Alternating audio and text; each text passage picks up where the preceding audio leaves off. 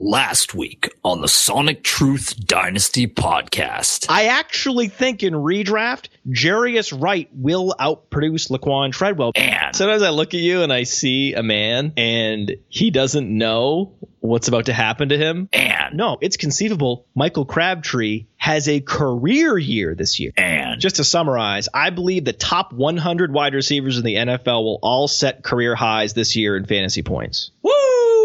That will probably be in the intro next week, folks. That's a bomb.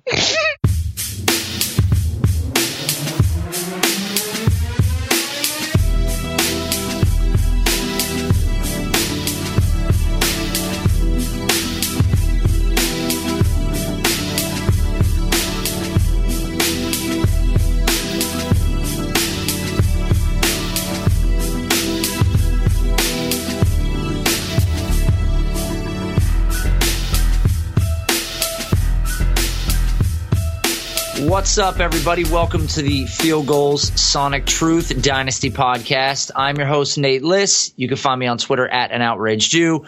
And with me is Matt Kelly. You can find him on Twitter at fantasy_mansion.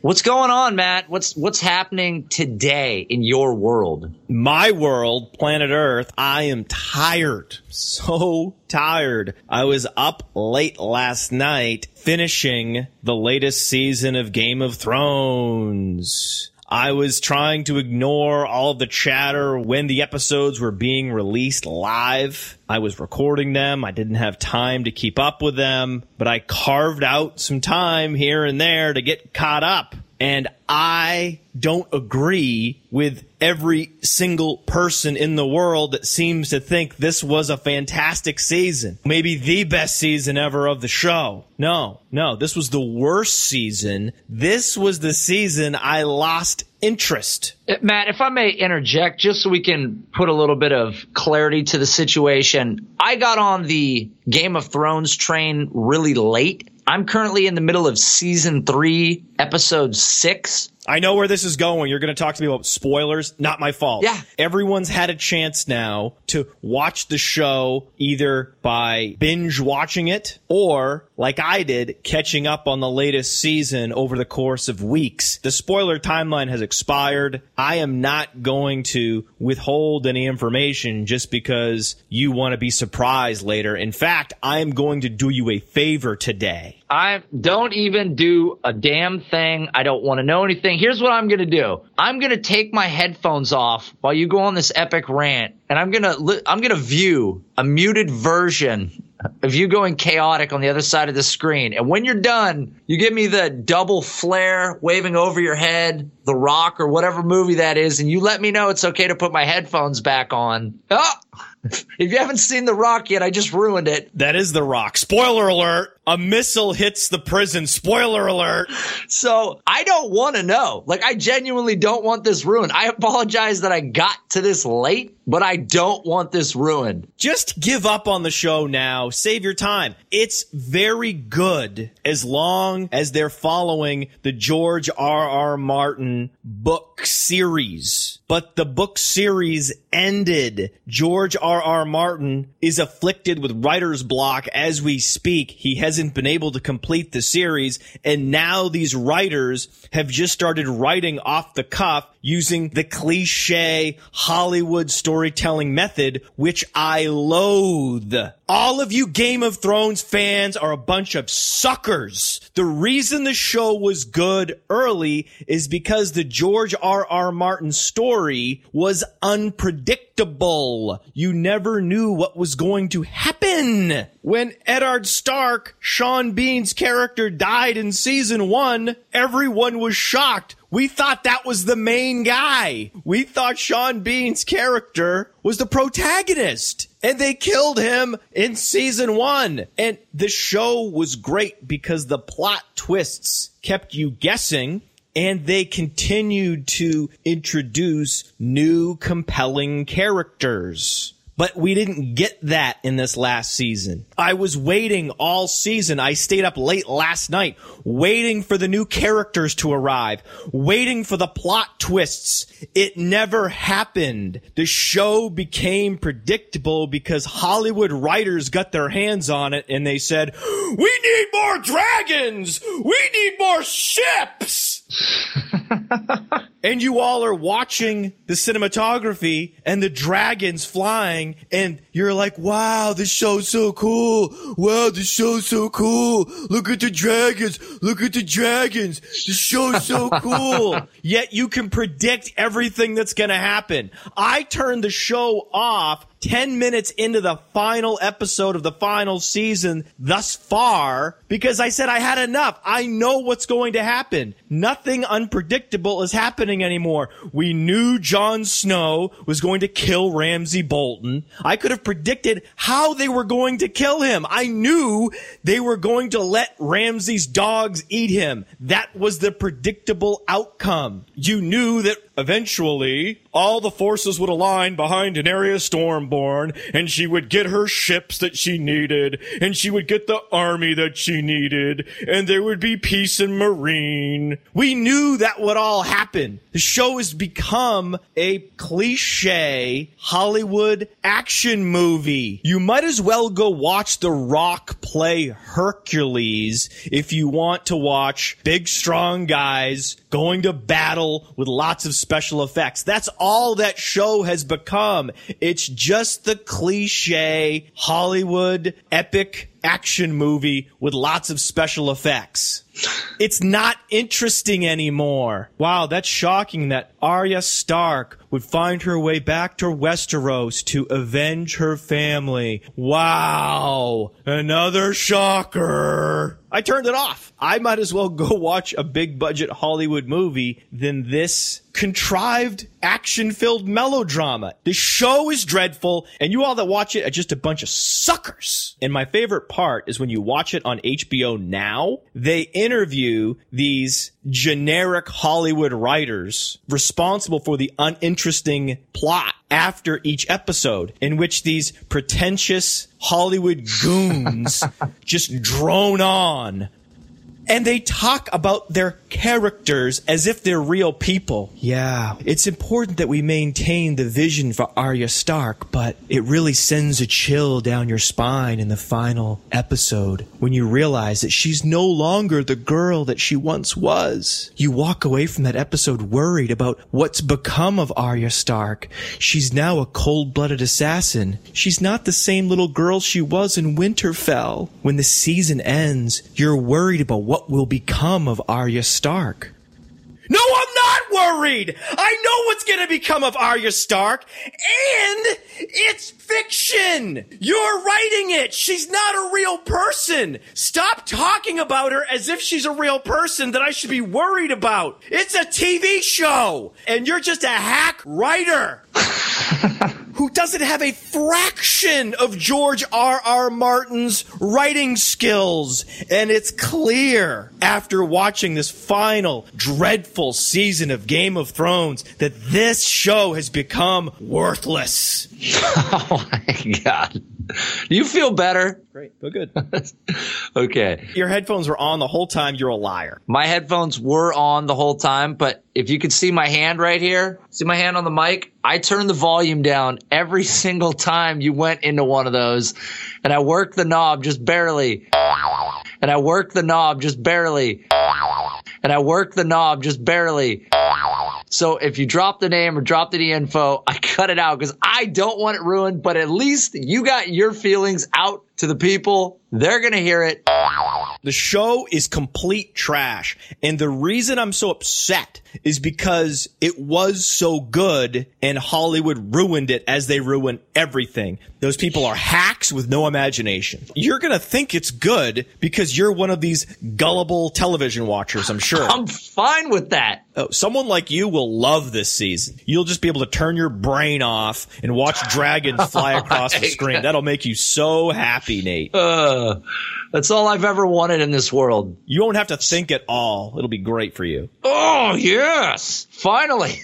The turn for the worse that happened with Game of Thrones would be like Larry Fitzgerald becoming a bad football player. But if I look at his ADP, not even talking about his ADP in Dynasty Leagues, because his ADP in Dynasty Leagues is an embarrassment. I do a Dynasty League show with my friend Nate Liss, but half the time I don't even want to, because most of the people that play in Dynasty Leagues are buffoons. Where you draft players like Larry Fitzgerald is embarrassing. It's as embarrassing as the writers for Game of Thrones.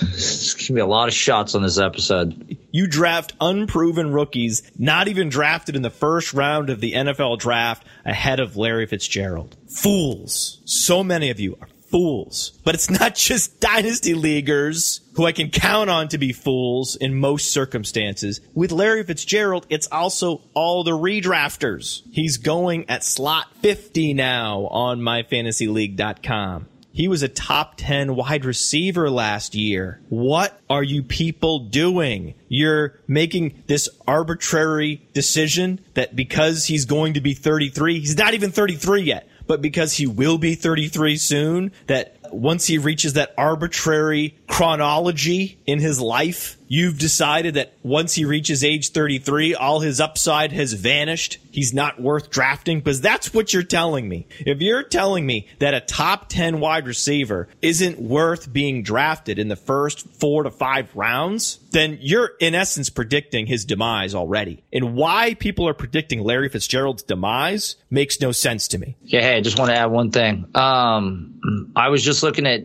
DLF's mocks, and I don't care if you want to use those or not. It's up to you. But they've got Marshall at 42 and Fitzgerald at 85. I don't know if you want to. No, bring all that up right now. This is, okay. Dude. We're doing a show. Why are you? All right. Because I didn't know. Hold on. Why are you constantly? Do you want this to be a monologue show where you just talk into my headset and I say every word? Do you want to be on this show with me? Why are you trying to have these conversations with me off air? We're doing a podcast so we can interact. I'm trying to make sure that we have the right numbers. That's fine. So we can change your title from co-host to producer. Is that what you want? I don't know. I don't know which one pays better.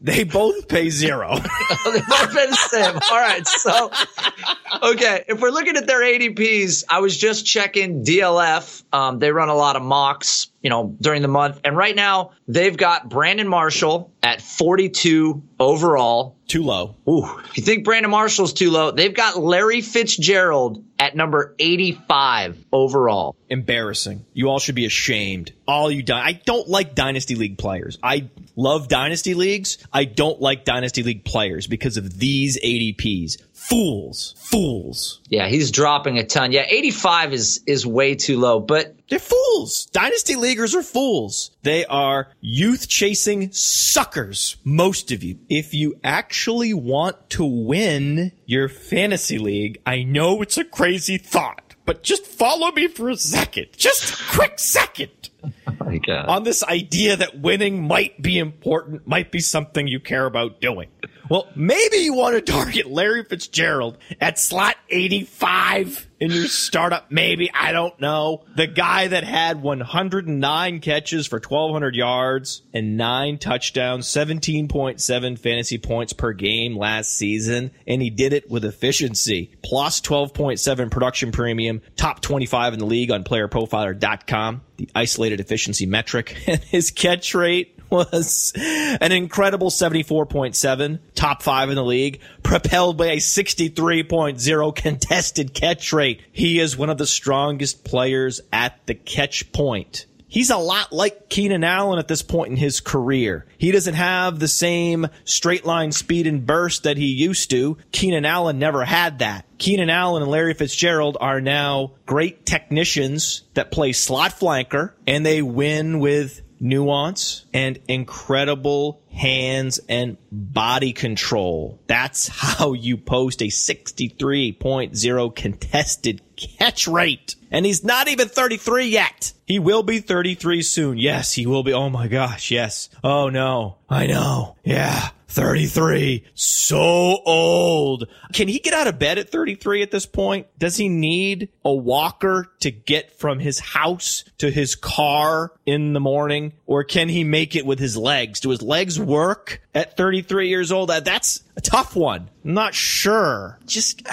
It's close. He's almost ready to be checked into a nursing home at 33. Larry Fitzgerald, who runs a wide receiver camp in the offseason and evangelizes an aggressive strength and conditioning program for himself and all of his peers at the wide receiver position. That's the guy I'm supposed to be worried about will age quickly? No! We talk all the time on the show. You can be discerning about how players age. We know who the Dwayne Bows are, and we know who the Reggie Waynes are. Are you Wayne or Dwayne?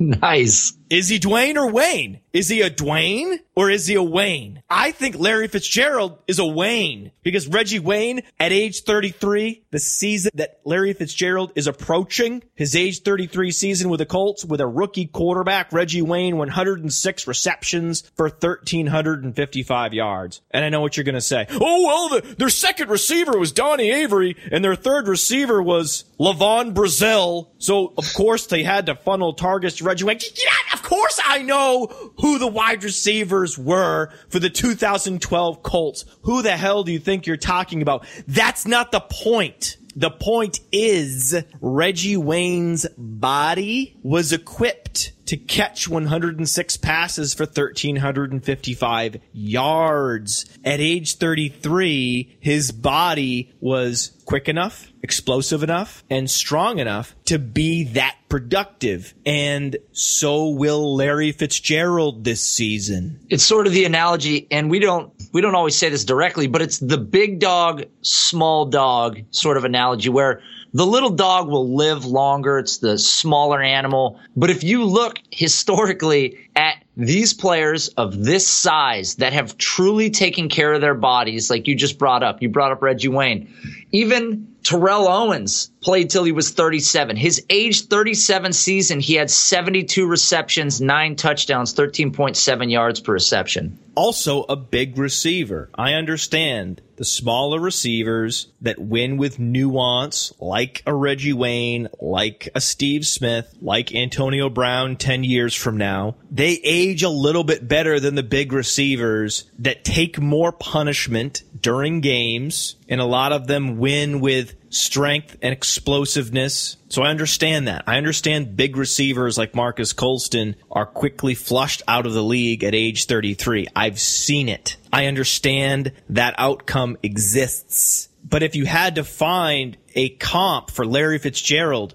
in terms of an off-the-field body caretaker, his best comp is Terrell Owens. Exactly. And Terrell Owens played a long time in this league. And when we talk about guys that really take care of their bodies, we've cited Tony Gonzalez. Tony Gonzalez played forever. And that's one of the most well-known players in terms of taking care of his body. Tony Gonzalez, age 36 season, 930 yards, 8 touchdowns. Tony Gonzalez, age 37 season, 83 receptions, 859 yards, and 8 touchdowns. So he finished his career at age 36 and age 37 with 8 touchdowns annually. That was Tony Gonzalez, who stood 6'5", 250 pounds. Exactly. And I truly believe that you can get by for a long time on elite abilities and requisite or better than requisite athleticism. I mean, you look at a guy like Randy Moss. Randy Moss played till he was 33. His age 33 season, not very impressive, 5 touchdowns. But at 32, his last relevant season in the NFL, 83 catches, 1,250 yards, 13 touchdowns. Randy Moss phased out of the league, where Larry Fitzgerald, Brandon Marshall, these guys will go well beyond Randy Moss because what they do for their bodies and what their off-field regimen is like is superior to what Randy Moss's ever was. Correct. Randy Moss is a Dwayne. Larry Fitzgerald is a Wayne. That's the classic example of a guy who's eating fast food, smoking joints in the offseason. He's a Dwayne. That's Randy Moss archetype. Larry Fitzgerald isn't doing that. Larry Fitzgerald's eating a kale salad doing push-ups at 10 o'clock at night. That's the difference. And that allows players like Jerry Rice, to play until they're 40. If you're obsessive compulsive about taking care of your body and maintaining your athleticism, then like Jerry Rice, you can post 92 receptions for 1,200 yards and 7 touchdowns at age 40. Don't tell the youth chasers about Jerry Rice's age 40 season. I don't know how they deal with that, because that breaks their age-based productivity curve. Jerry Rice didn't have an age apex. He had a 20-year age plateau. But go ahead, plug all these players into a generic projection formula that projects all of them to age at the same rate and to essentially become useless fantasy assets by age 33. Go ahead, plug these players into your generic projection formula that isn't discerning about how individual players age. Go ahead, because then I'll go ahead and face you in the Dynasty League that we're in together, and I will crush you with players like Larry Fitzgerald and Brandon Marshall and Vincent Jackson, because Vincent Jackson's also 33, and he looks strikingly similar to the player that he shares a field with, Mike Evans. People love Mike Evans' size and athleticism, his catch radius, upper 90th percentile. Well, Vincent Jackson has the same measurables, if not better. Vincent Jackson's catch radius on playerprofiler.com, 1043, 99th percentile. I understand that as he ages, he's losing fast twitch muscle fibers. I understand that. But Vincent Jackson had fast twitch muscle fibers to burn. A 130.8, 88th percentile burst score on playerprofiler.com. That combines the broad jump and the vertical jump into one equally weighted metric. So if those are your measurables, it's conceivable, if you learn to be a technician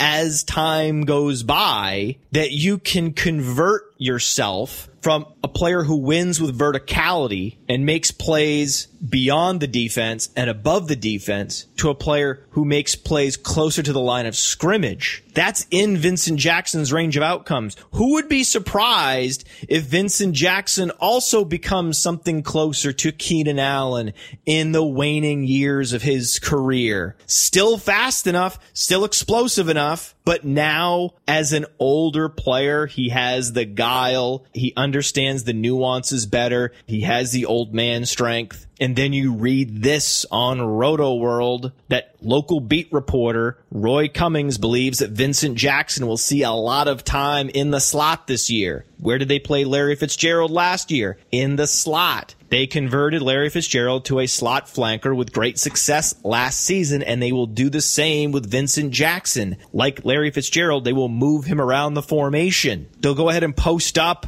Mike Evans on the outside at X, but watch those targets get funneled underneath to Vincent Jackson. Would anyone really be surprised if Vincent Jackson caught more passes this year than Mike Evans, just with a shallower average depth of target? In the last year where both Vincent Jackson and Mike Evans were healthy, they had identical raw counting stats. And Vincent Jackson is the one that had more receptions. So why wouldn't that happen this year? I don't know. But I do know that Mike Evans' ADP in Dynasty Leagues is approaching the top 10 overall players. In redraft, it's slot 17, mid-second round. Meanwhile, in redraft, I'm not even going to give Vincent Jackson's Dynasty ADP because it's embarrassing. I'm embarrassed on behalf of the entire Dynasty League community by his ADP, so I won't even utter it on the show. So I'll give his redraft ADP, which is also unfathomable, 116.3. Are you kidding me? Vincent Jackson is a far superior value to Mike Evans. He's even a better value in all formats than Larry Fitzgerald and Brandon Marshall. If that's even possible, it is possible. I know you won't say it, Matt, but I will. I'm looking at the Dynasty League football ADP. Do you want to take a swing at a pitch on where Vincent Jackson's current ADP is? No, don't tell me. I don't want to know. Don't tell me. Whatever you say is going to be completely asinine and will simply make me feel contempt for the Dynasty League community. So just don't do it to me. I don't want to feel that level of contempt. Please don't do it. Don't do it. Just like you showed Don't say it. zero mercy earlier for me when you brought up all that Game of Thrones spoiling. I'm taking my headsets off. I refuse to hear what Vincent Jackson's dynasty ADP is because I do not want to believe that I am surrounded by fools. Headsets off. Go ahead. Vincent Jackson's current ADP, 151. And in one of the mock drafts where this average was derived, he was selected at number 215. 215 overall. That's not just bewildering. That's not simply astounding. That's staggering fantasy football incompetence. That's after Ty Montgomery. On my dynasty rankings, you can check out my dynasty rankings, playerprofiler.com/player-rankings. I have Vincent Jackson in my top 75 wide receivers. I have him in the same range as much younger players like Jermaine Kearse and Robert Woods and Brashad Perriman and Devontae Adams and Martavis Bryant and Pierre Garçon, because Vincent Jackson can help you win a league this year. I like Robert Woods, but he can't help you win a league this year. Robert Woods has a greater lifetime value over time than Vincent Jackson because Robert Woods is 25 and Vincent Jackson's 33. But Vincent Jackson is almost as valuable as Robert Woods because Vincent Jackson has league-winning upside that Robert Woods does not. And in any given season, if you can win a championship, that's something that you want to strive for. Prior to Vincent Jackson's missed time last season, if you took the 2 years prior and averaged out his targets, he was averaging 150 targets per year. So it's not even out of the realm of possibility for Vincent Jackson to be in that 130, 140, 150 target ballpark. And come on. No, he's not going to be at 150. Come on. Vincent Jackson's ceiling is 120 targets. But 120 targets being sent out to a player with Vincent Jackson's explosive athleticism would net you a WR2 season in fantasy. That's what you're hoping for. He'll probably come closer to 100 targets than 120 targets. Either way, receiving those targets from Jameis Winston in what will be a high-octane offense with that athleticism, that's what you want. Maybe 150 is a bit lofty. I'll give you that. I'm shooting. That's the high side of the ceiling. You think? What? 150 targets for Vincent Jackson? It was growing. But either way, there's no other receivers. I understand what happened. We've juiced this episode with Vincent Jackson enthusiasm, and you got a little carried away. I had just injected you with Vincent Jackson nitrous, and you were just zooming off into beyond best case scenario. I felt like LeBron James in South Beach when they did the announcement and the three players came out on stage and they were counting how many titles they were going to win. Not one, not two, not three. Not 100 targets, not 110 targets, not 120 targets, not 130 targets, not 140 targets, 150 targets. Two more than Mike Evans had last year. Yeah, right. No, so, he doesn't have to do that much to dramatically exceed his ADP cost. Vincent Jackson has the lowest bar of any wide receiver to outperform his ADP. If I can say this, though, about Vincent Jackson, the one thing that has made him great in the past was the volume, because Vincent Jackson really has never been a great catch percentage receiver.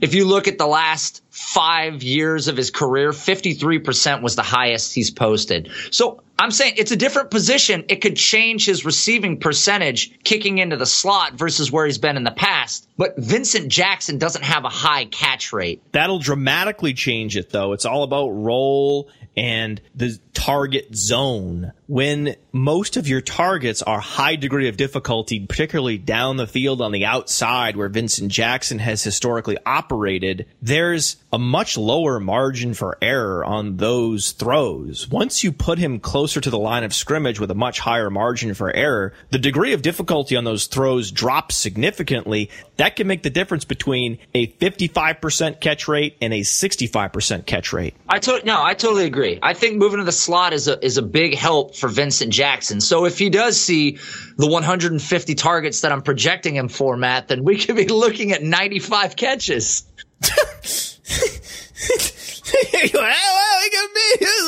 He's the MVP of the league. No. If I can go back to something, though, previously, we brought up Brandon Marshall. The perception with Larry Fitzgerald and guys like Brandon Marshall, I think most people think that Larry Fitzgerald is like meat falling off of the bone. I think if we ran a poll and you did Brandon Marshall versus Larry Fitzgerald, you would have 95% favoritism towards Brandon Marshall versus Larry Fitzgerald. Right. For some reason, there's an arbitrary cutoff at the age 33 marker. If you're age 32 and you're Brandon Marshall, you're fine. You're fine. Even though you're 230 pounds as opposed to Larry Fitzgerald, who's 217 pounds, never mind. It doesn't matter. Age 32 is fine. You can be a top 5 wide receiver at age 32.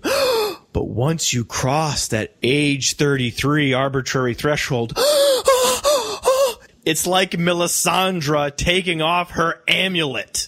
This means nothing to me. I don't want it to mean anything. Oh, Melisandre is actually a very old woman, but she looks beautiful when she's wearing her amulet. And then when she takes it off, she becomes this decrepit old woman. Okay. That was the only scene in the entire last season of Game of Thrones that I enjoyed because it was surprising. It was the only event in the entire season that wasn't telegraphed. Okay, you want to know something else surprising? And I feel like I have to say this out loud because people don't understand this about Larry Fitzgerald.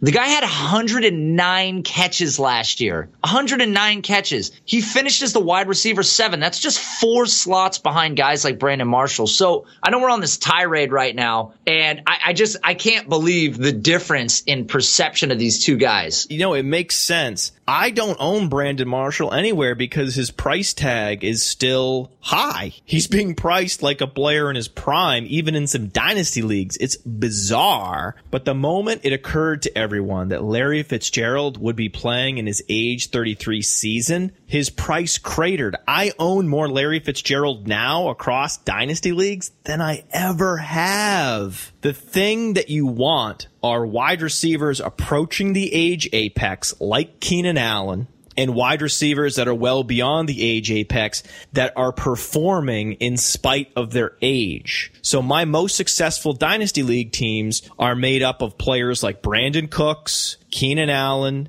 Alshon Jeffrey. These are wide receivers in their prime, approaching the age apex. And then once they cross the age apex, if they're still viewed by the Dynasty League community as players in their prime, you can go ahead and sell them at that point. I traded Demaryius Thomas at that point. So my team ends up being powered by this talent escalator, and I'm not trying to ride an elevator to the top in a single season. I'm just slowly churning the roster, turning it over, and when I find an opportunity to take advantage of an overvalued asset that's just past the age apex like Demaryius Thomas, I'll do that. I'll happily trade Demaryius Thomas for Vincent Jackson and Larry Fitzgerald and a draft pick that becomes Josh Doxson. Happy to do that. Thank you. So we never talked about this. I have this odd affinity for YouTube searching things like train wrecks. I don't know. I always have. I don't know where it comes from. But no. Hear me out. But I know this. Yes. What? You know, like train wrecks. Train wrecks? What do you mean by that? Like actual trains derailed, coming off the tracks, 2 trains head to head. Oh, so you're like a sadist? Maybe. My morbid curiosity is what it is. You familiar with the character in Game of Thrones named Ramsay Bolton? You're Ramsay Bolton? Is he related to Michael Bolton? I haven't gotten to this part yet. What season are you in now? I'm season 3, episode 6. So in the second to last episode of season 6, Ramsay Bolton is killed by his own dogs after he's defeated in battle by Jon Snow. You son of a bitch. Why are you telling me this? I can tell you everything because it's obvious. You know the Knights of the Vale are going to ride in at the last minute and save the day. No. Because Sansa Stark formed an alliance behind Jon Snow's back. It's all telegraphed. It's not a surprise. There are no spoilers with Game of Thrones because they've stopped lobbing surprises into the plot line. That's why the show isn't good anymore. And you are Ramsay Bolton. Ramsay Bolton is a classic sadist. He loves to watch destruction. He gets off on it. Are you telling me you're a sadist?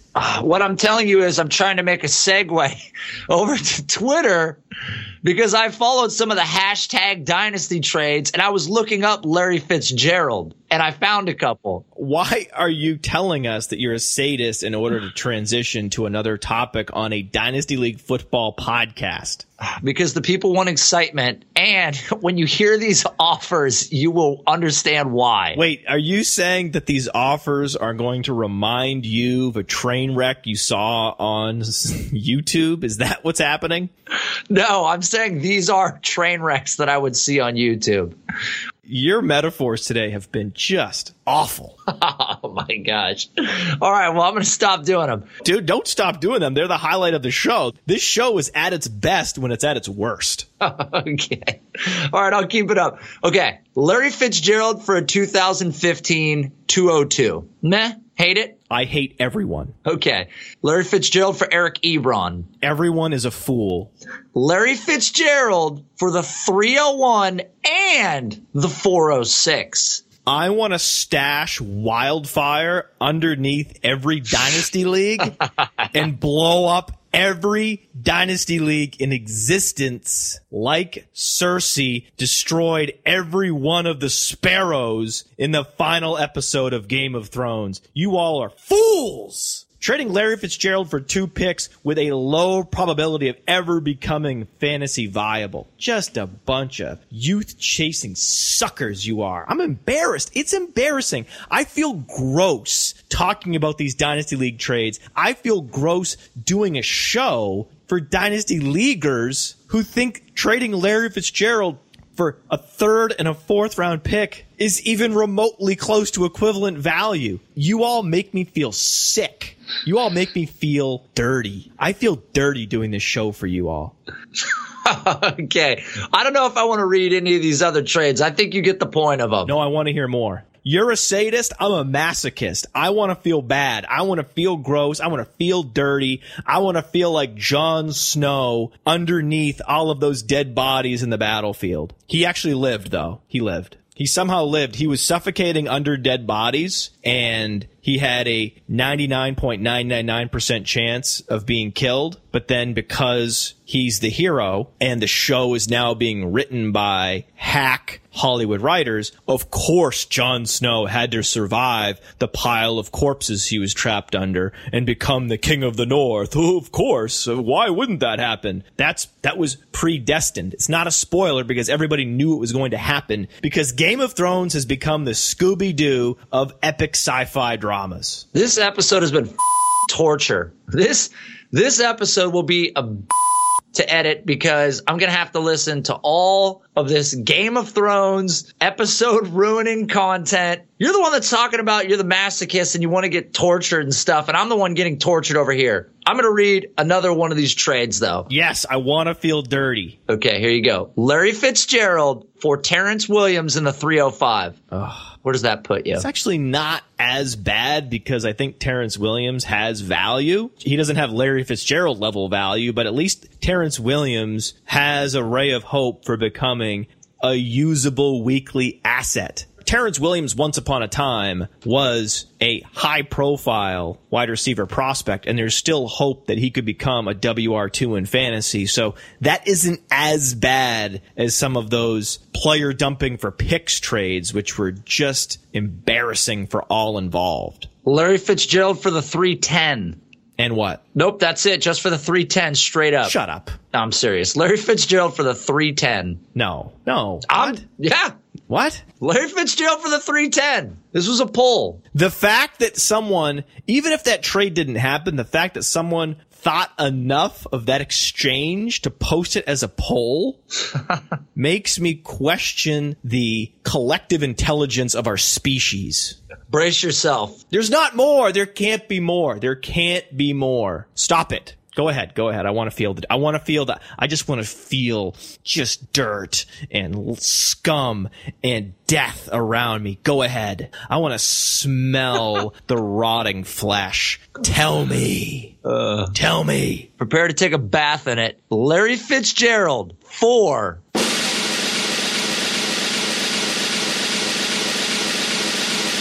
a 2017 sixth round pick. Talk to me, Matt. Hello, Matt. Are you there? I know that's an IDP league, and I don't care. We don't know. For the record, we don't know that that's IDP. It must be. It has to be. We have to at least believe that. Otherwise, I mean, come on. That trade is an atrocity. So I got a question for you, Matt. Then tell me this. So how do you feel about people's opinion that Larry Fitzgerald's second half production was directly proportional to what David Johnson was doing in the second half of games? That he was actually eating away at Larry Fitzgerald's workload and potential? That Larry Fitzgerald was suddenly competing with David Johnson for the targets in the short and intermediate routes, and that David Johnson was cannibalizing opportunities from Larry Fitzgerald. Right. In games that matter, games like the NFC divisional playoff game, in which David Johnson played close to a 100% snap share, received 9 targets. Meanwhile, Larry Fitzgerald received 12 targets and posted 8 receptions for 176 yards and a touchdown. Like that game in the second half. The second to the last game that Arizona played last season. That game? Yeah, that game. Yeah, okay. I think you can use splits to prove anything, except that Brandon LaFell is good. That's impossible. But splits are the Swiss Army knife in the confirmation bias soldier's arsenal. Show me someone posting splits on Twitter, and I'll show you someone soaked in confirmation bias, because that's what I do. I come up with an idea. I have an assumption. I want to back it with evidence. Well, let me go to my splits. I'll split him with this player. Nope. I'll split him with this player. Nope. I'll split him by time. Nope. I'll split him by score. Oh! Larry Fitzgerald doesn't get any targets when the Cardinals are leading by double digits. That just goes to show that he's a situation-dependent player. Yeah. Look at my splits. I don't like splits because the entire NFL season doesn't provide a significant enough sample size for me. So the last thing I'm going to do is take what I already believe is a small sample size and make it even smaller. What splits are small sample sizes inside small sample sizes. So I don't care about your David Johnson, Larry Fitzgerald splits. You know where you can put those splits, right? In your crack. Ridiculous. So I'm targeting Larry Fitzgerald. Here's a team I just walked away from, the Kitchen Sink League. Go to my show on Roto Underworld. This show, by the way, is also being simulcast on Roto Underworld, so we're putting some backlogged episodes up on the Roto Underworld radio feed. And last week's Roto Underworld radio show, I talked about walking away from my team in the kitchen sink. And my team in the kitchen sink perfectly exemplifies how I manage my roster, specifically my wide receiver core. Young ascending players like Willie Snead, Allen Robinson, Dante Moncrief, Alshon Jeffrey, and T.Y. Hilton. Buttressed with older players that can help me win like Vincent Jackson and Larry Fitzgerald. You won't see any players age 28, 29, or 30 on that roster. So I like proven players in their younger prime years, and I like proven players at the end of their career when they're heavily discounted by the irrational buffoons that exist in every Dynasty League team.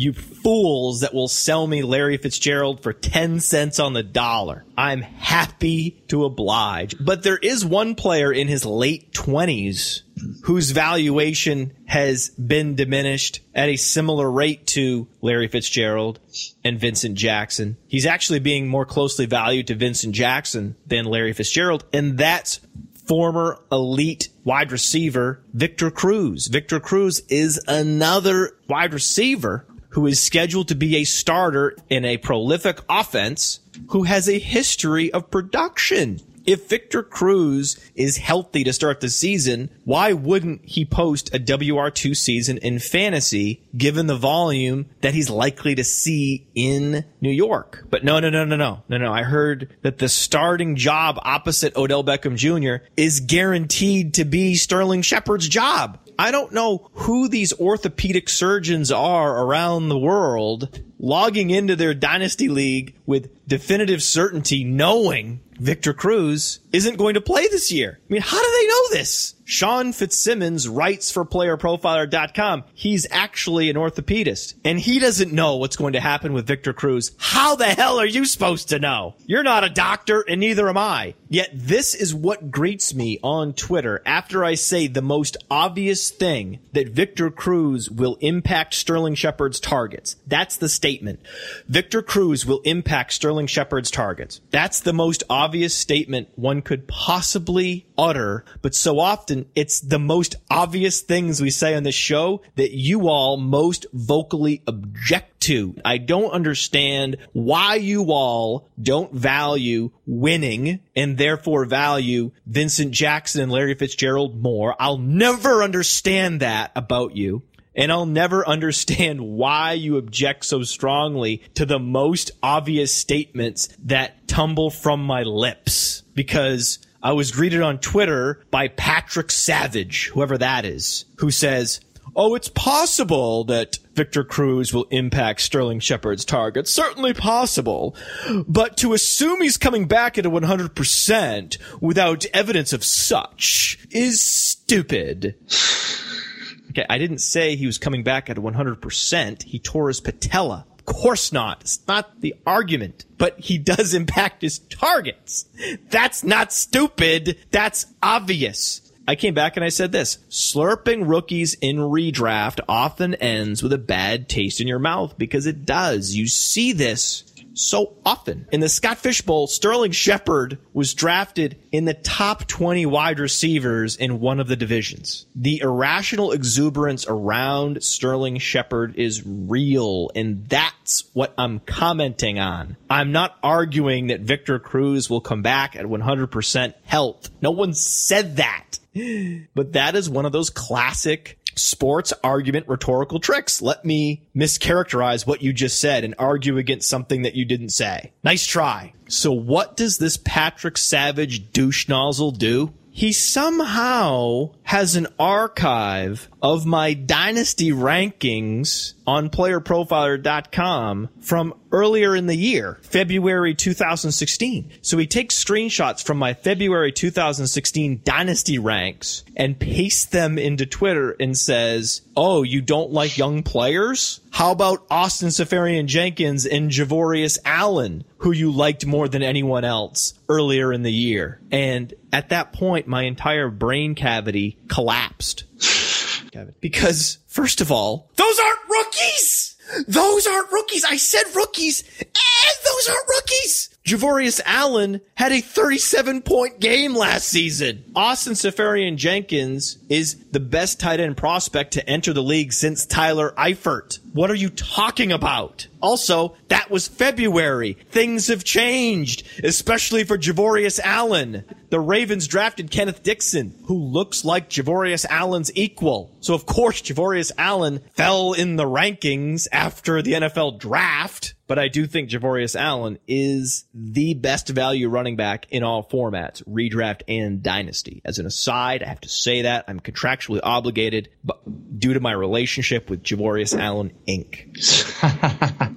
So number one, the players he pointed out were not rookies. Number two, the rankings were outdated. And number three, they were dirty dynasty rankings in a redraft context. Now that is the singular worst retort I have ever received on any media platform. And that includes YouTube. Because I've always thought of Twitter as a place to go for the more sophisticated conversation. I have very few negative interactions on Twitter. I enjoy football Twitter so much because 99% of my mentions are positive, engaged sentiments. They're not the pathetic, crude, boorish, sports Neanderthal commentary that you typically see on YouTube. You should go to the Roto Underworld Radio YouTube feed. There's a number of clips from this particular show, the Sonic Truth podcast with Nate Liss, and you can read the avalanche of pathetic, rude, boorish comments.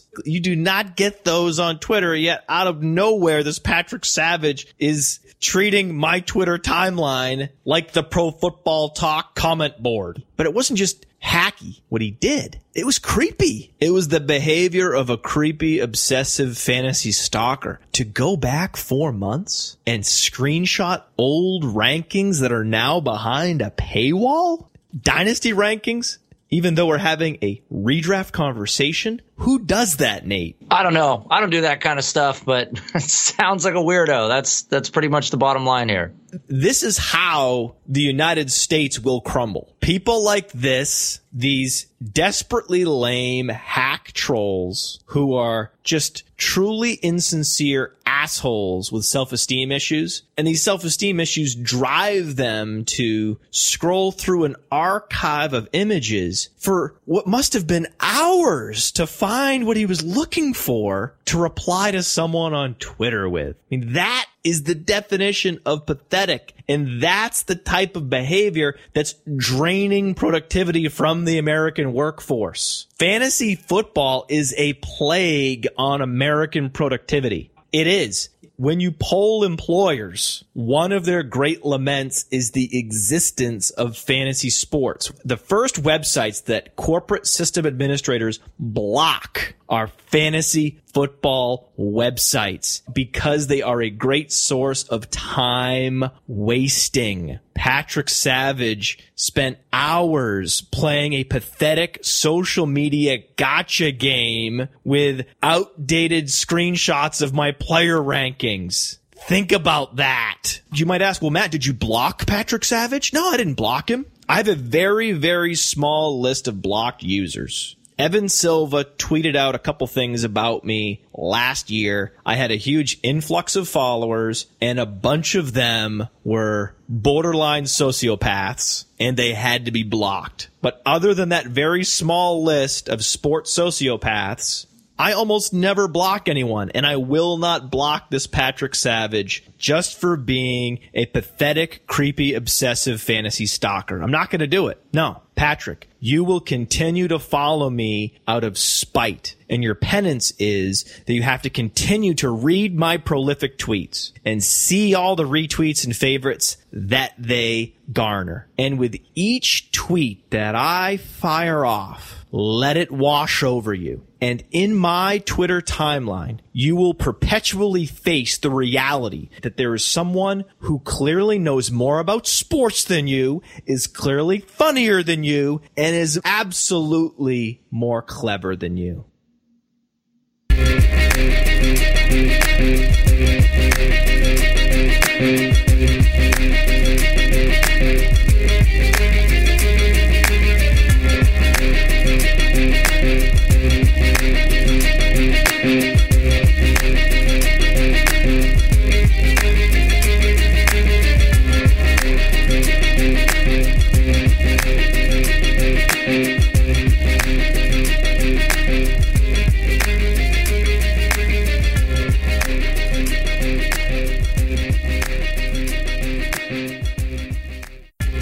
He probably traded Larry Fitzgerald for a late third rounder.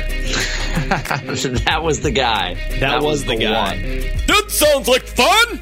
Yeah, he's a fucking fuck. Dude, he is! Yeah, he's a total fuck. That trade is an atrocity. That sounds like fun! Can you imagine if your dad was one of these goonish Twitter trolls? Is it worse to do that, or is it worse for me to sit for 5 minutes loading up a Yahoo mock draft, and then with the 11th pick in the first round, I take Sebastian Janikowski, and the fucking room just turns on me? That sounds like fun! Oh, yeah, he blocked me. I don't even know why. I've also been blocked by Richard Sherman, and I don't know why, so that's the other thing. The guys that go into mock drafts just to ruin them, they're exactly what I'm talking about. The lowest form of internet trash. I don't know if you want to... No, bring all that up right now. This is, okay. Dude, we're doing a show. That sounds like fun! So it's actually a prep game that's preparing for a game within another game. And I finally tracked it down to that guy saying that outraged Jew guy on the Sonic Truth podcast has a horrible voice. Oh my God, yeah. Fuck this guy. You do have a horrible voice, though. I appreciate that. I mean, almost everything he says is worthless, but that actually does resonate. That was the one thing. Well, that's good. That's the one takeaway. You got Perfect. one thing right. After I somehow infiltrate some timeline, I kind of made my way to it somehow by following breadcrumbs. Wait. You infiltrated a timeline, you made your way to it somehow? Like, you're a Twitter assassin? Is that a good word, douche nozzle? That sounds like fun! I can't help it. I like what I like in this world, Matt. I like what I like. You are the Ramsey Bolton of fantasy football. Do you want this to be a monologue show where you just talk into my headset and I say every word? Do you want to be on this show with me? That sounds like fun! Why are you trying to have these conversations with me off air? We're doing a podcast so we can interact. I'm trying to make sure that we have the right numbers. That's fine. So of course they had to funnel targets to Reggie. Yeah, of course I know. Don't do it. Just like you showed Don't say it. zero mercy earlier for me when you brought up all that Game of Thrones spoiling. I'm taking my headsets off. I refuse to hear what Vincent Jackson's Dynasty ADP is. What? 150 targets for Vincent Jackson? Well, he can be. Wow, he's the MVP of the league. Well, he can be. Wow, he's the MVP of the league. That sounds like fun! I want to stash Wildfire underneath every Dynasty League and blow up every Dynasty League in existence. That sounds like fun! Player. Yeah. Look at my splits.